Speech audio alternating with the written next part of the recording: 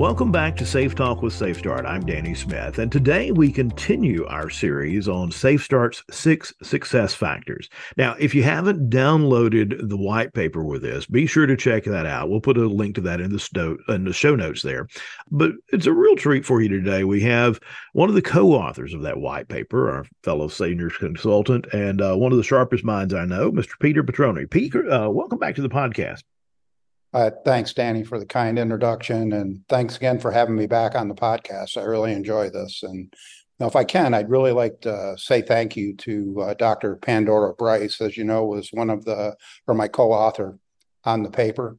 And you know that she's really the smart one. And so, indeed, she is. With that said, yeah, I think you and her to make a great team, and I think it's really a brilliant paper. I read through it just the other day when it was released, and it's really just kind of a roadmap of how to succeed with SafeStart, but certainly in other areas as well, with other projects and processes that are going on within organizations.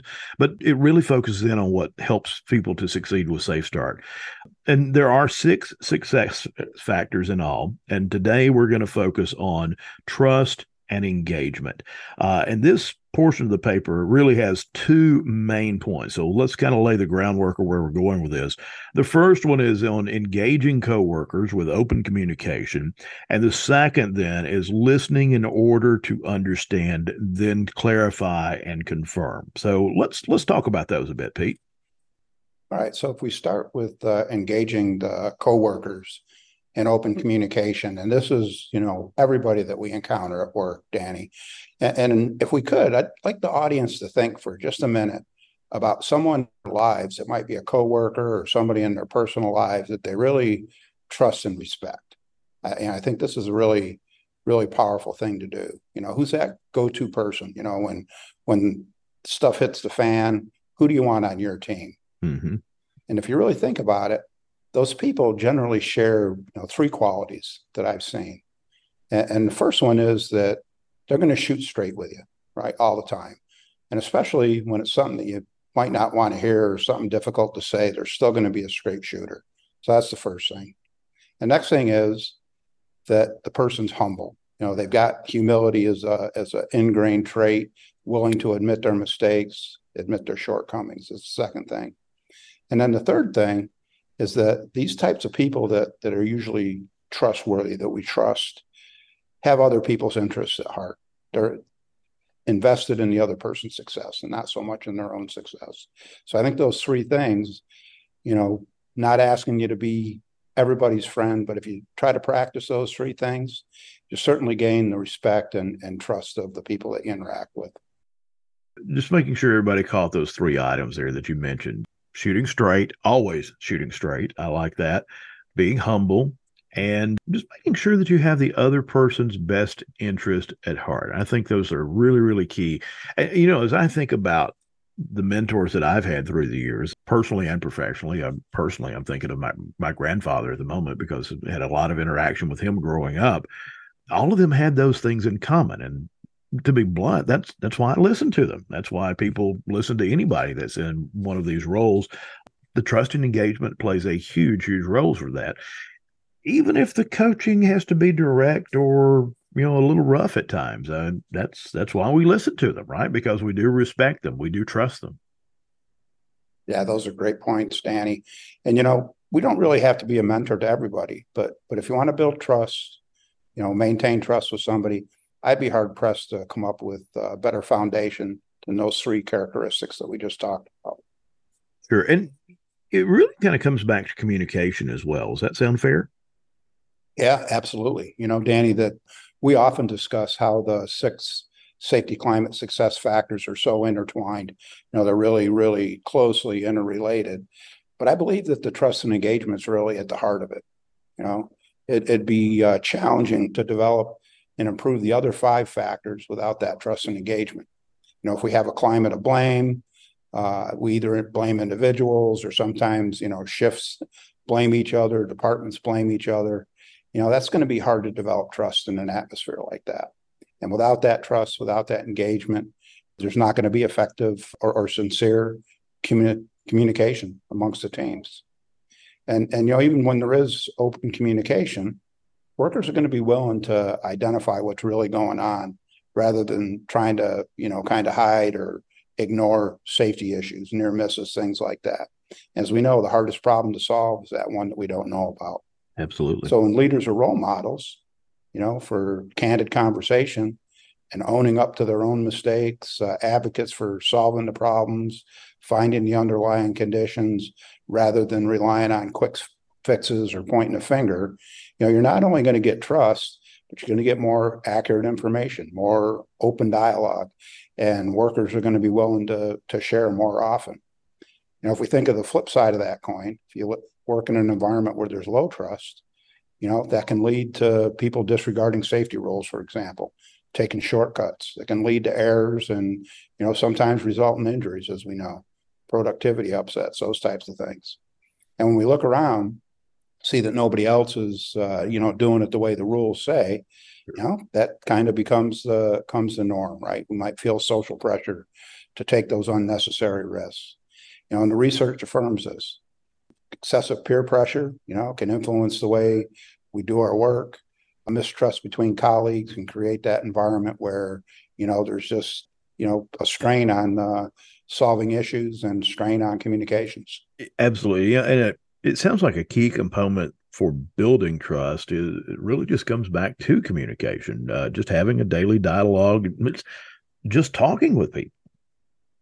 That's exactly right. And, the research that we did continues to support that notion, Danny, the daily interaction between people, leaders getting out and talking to people, considered one of the building blocks of having a healthy safety climate. In the current work environment, those interactions, we're used to doing them face to face. We've been doing them for a long time, but we've got to think that in the current world, texting sometimes is the preferred form of communication.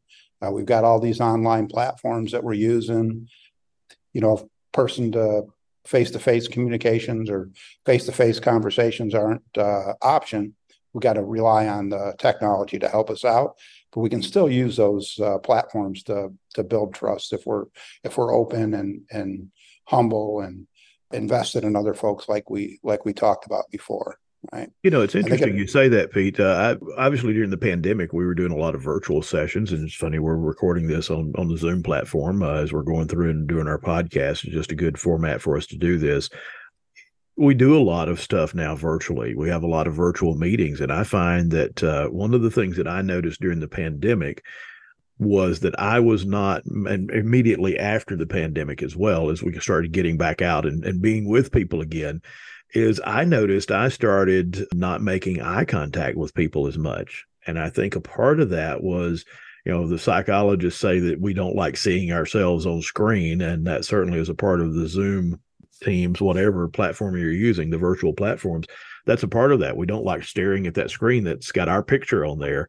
So I quit looking directly at the screen all the time while I was, on screen myself. And I found that when I got back out with people, that was affecting me because I was not making eye contact with people like I used to. And I don't know about you, but when I have somebody that is not making eye contact with me, particularly in person, that's subconsciously even kind of signals distrust, right? And so making eye contact is a huge thing. And I found that the virtual platforms, going back again, you can't read the tone or message or anything into a text message, that type of thing as well. But certainly all of those things play a role when you're thinking about building trust. You got to be able to be comfortable with somebody and feel that they're trustworthy, right?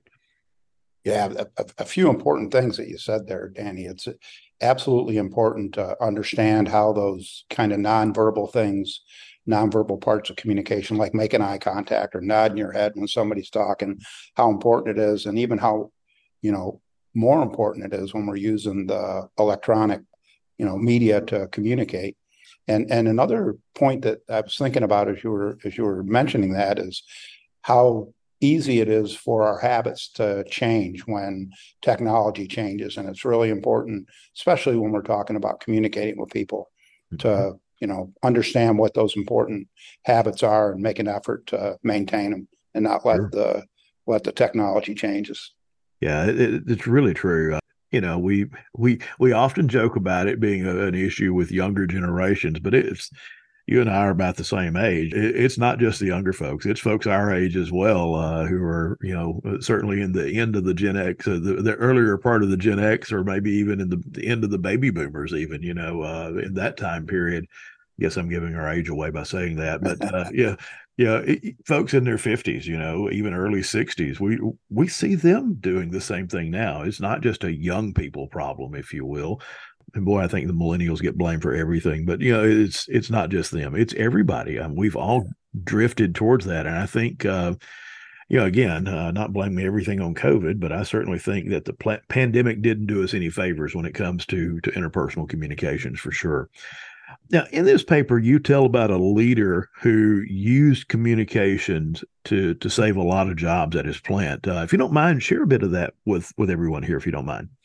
Sure, Danny. And, as I think about this, I've seen this same type of scenario play out over and over again, even, going back to the time that I was in the military, where a leader will come in with the same people, same resources, but just get extraordinary results. And, recently I had the opportunity to talk with a plant manager, and he was telling me that, he was tasked to go to a plant, kind of evaluate the plant. They were underperforming.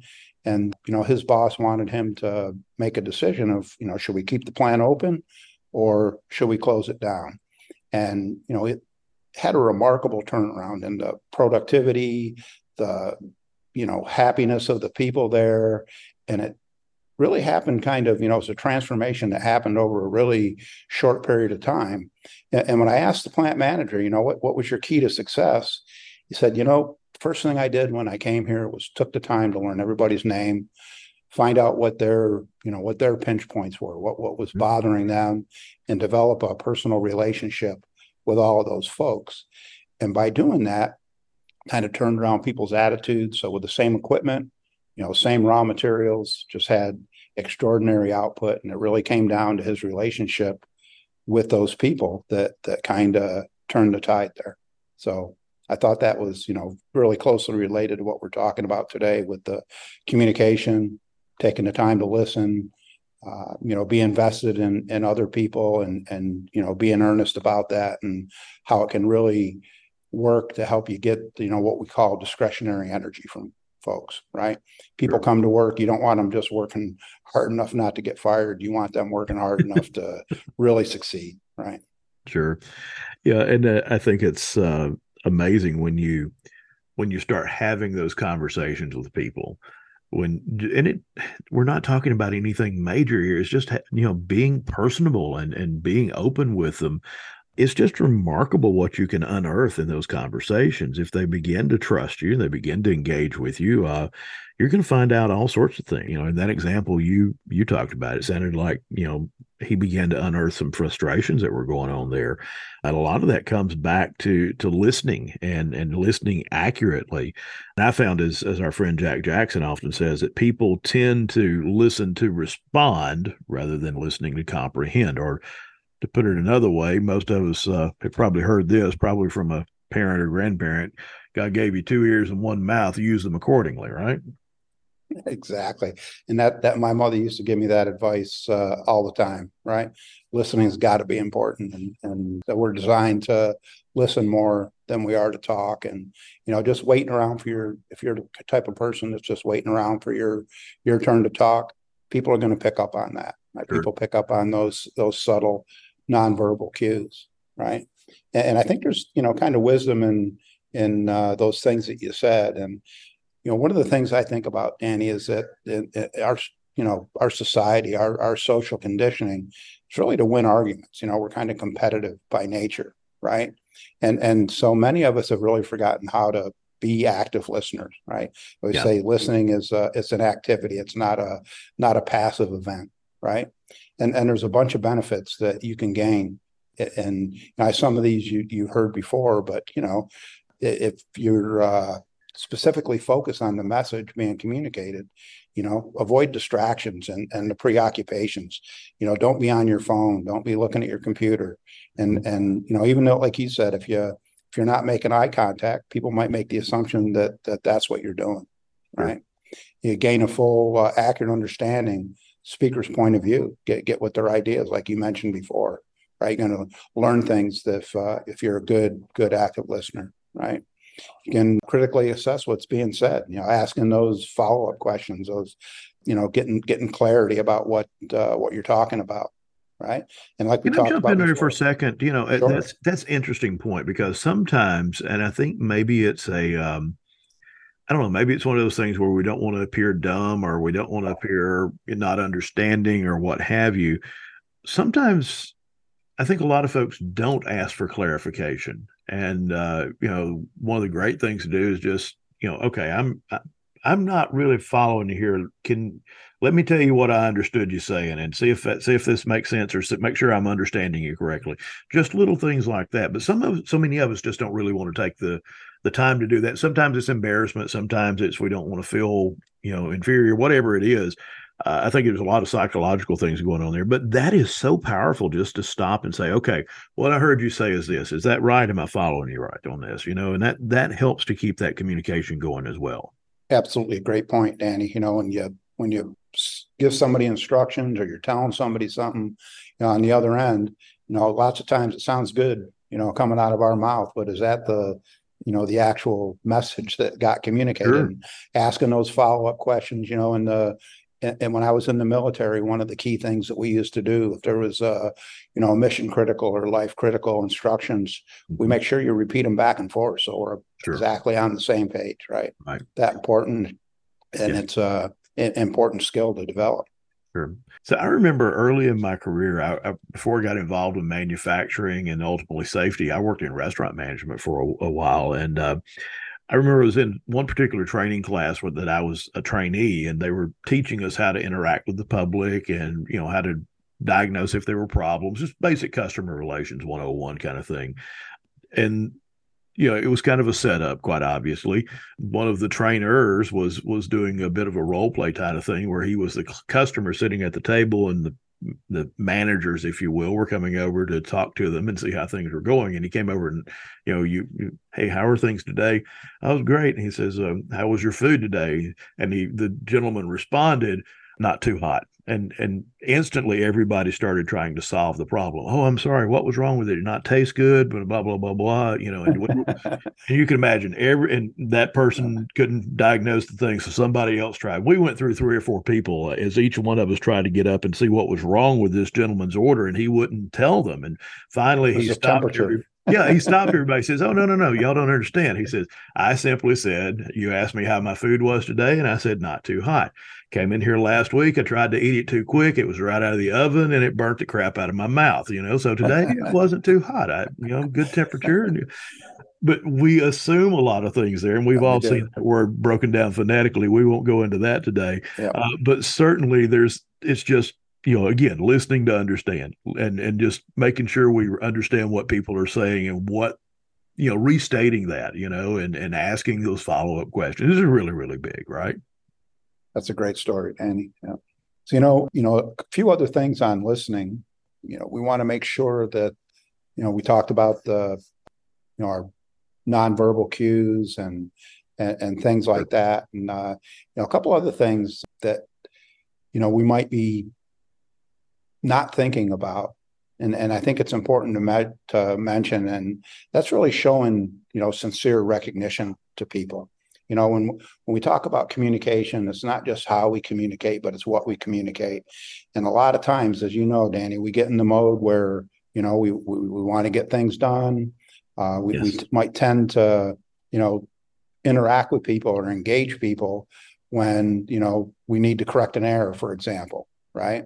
Or when we need them to do something for us, and we've got to be deliberate about being out there and showing, not just saying good job, pat on the back, but tell them what it meant to you. Well, Sure. why was it important to you? What was the benefit to us? What was the benefit to the organization? Given that specific, sincere feedback is something that I wanted to make sure that we captured here when we talked about trust and engagement. Yeah. You don't want to just be talking to people when it's only the quote unquote bad things, right? When you're only given that I don't want to say discipline, but certainly that coaching on things that Sure. have gone Yeah. wrong or gone bad, right? If that's the only time you're talking to your folks, every time they see you come walking up, what are they automatically going to assume? Oh, Yeah, insert phrase here. What went wrong now, right? So you got to make sure that you're talking to folks all the time, right? exactly. Yeah, So a lot of stuff here related to listening skills, and I think you covered some great benefits here and from that. In summary, I think it just having those conversations really just begins to build that trust and gets people engaged, and that's what we're trying to do here, right? exactly. Getting to open communication, practicing some of the skills that, asking open-ended questions, for example, showing appreciation. If you are deliberate about those things, you're going to get that open communication going. It's going to lead to people trusting you, going to build engagement, going to get better information, and as a result, come up with better solutions and create a good atmosphere to work in, good climate to work in. Yeah, absolutely. And in the words of our good friend and fellow consultant Keith Osborne, indeed, yes. So shout out to Keith there. Yeah. So Pete, this has been a really productive podcast. Thank you for sharing your time and your wisdom with everybody with this, and thanks for your contributions on this white paper. I think it's a phenomenal resource for everybody. And again, just thanks for being here today. Yeah, you're, as always, far too kind, Danny, but thank you. It's always a pleasure to, be on these podcasts with you, and I hope you invite me real soon to be on another one. Thanks so much again. And thanks for everyone else for your time today on behalf of Pete and the entire Safe Talk team. I really appreciate you listening. Be sure to share this with others. And don't forget to download the complete white paper. We do have a link to that on our show notes. So that's our time for today. Thanks so much for listening again. I'm Danny Smith for Safe Talk with Safe Start. So go out and just have a great day.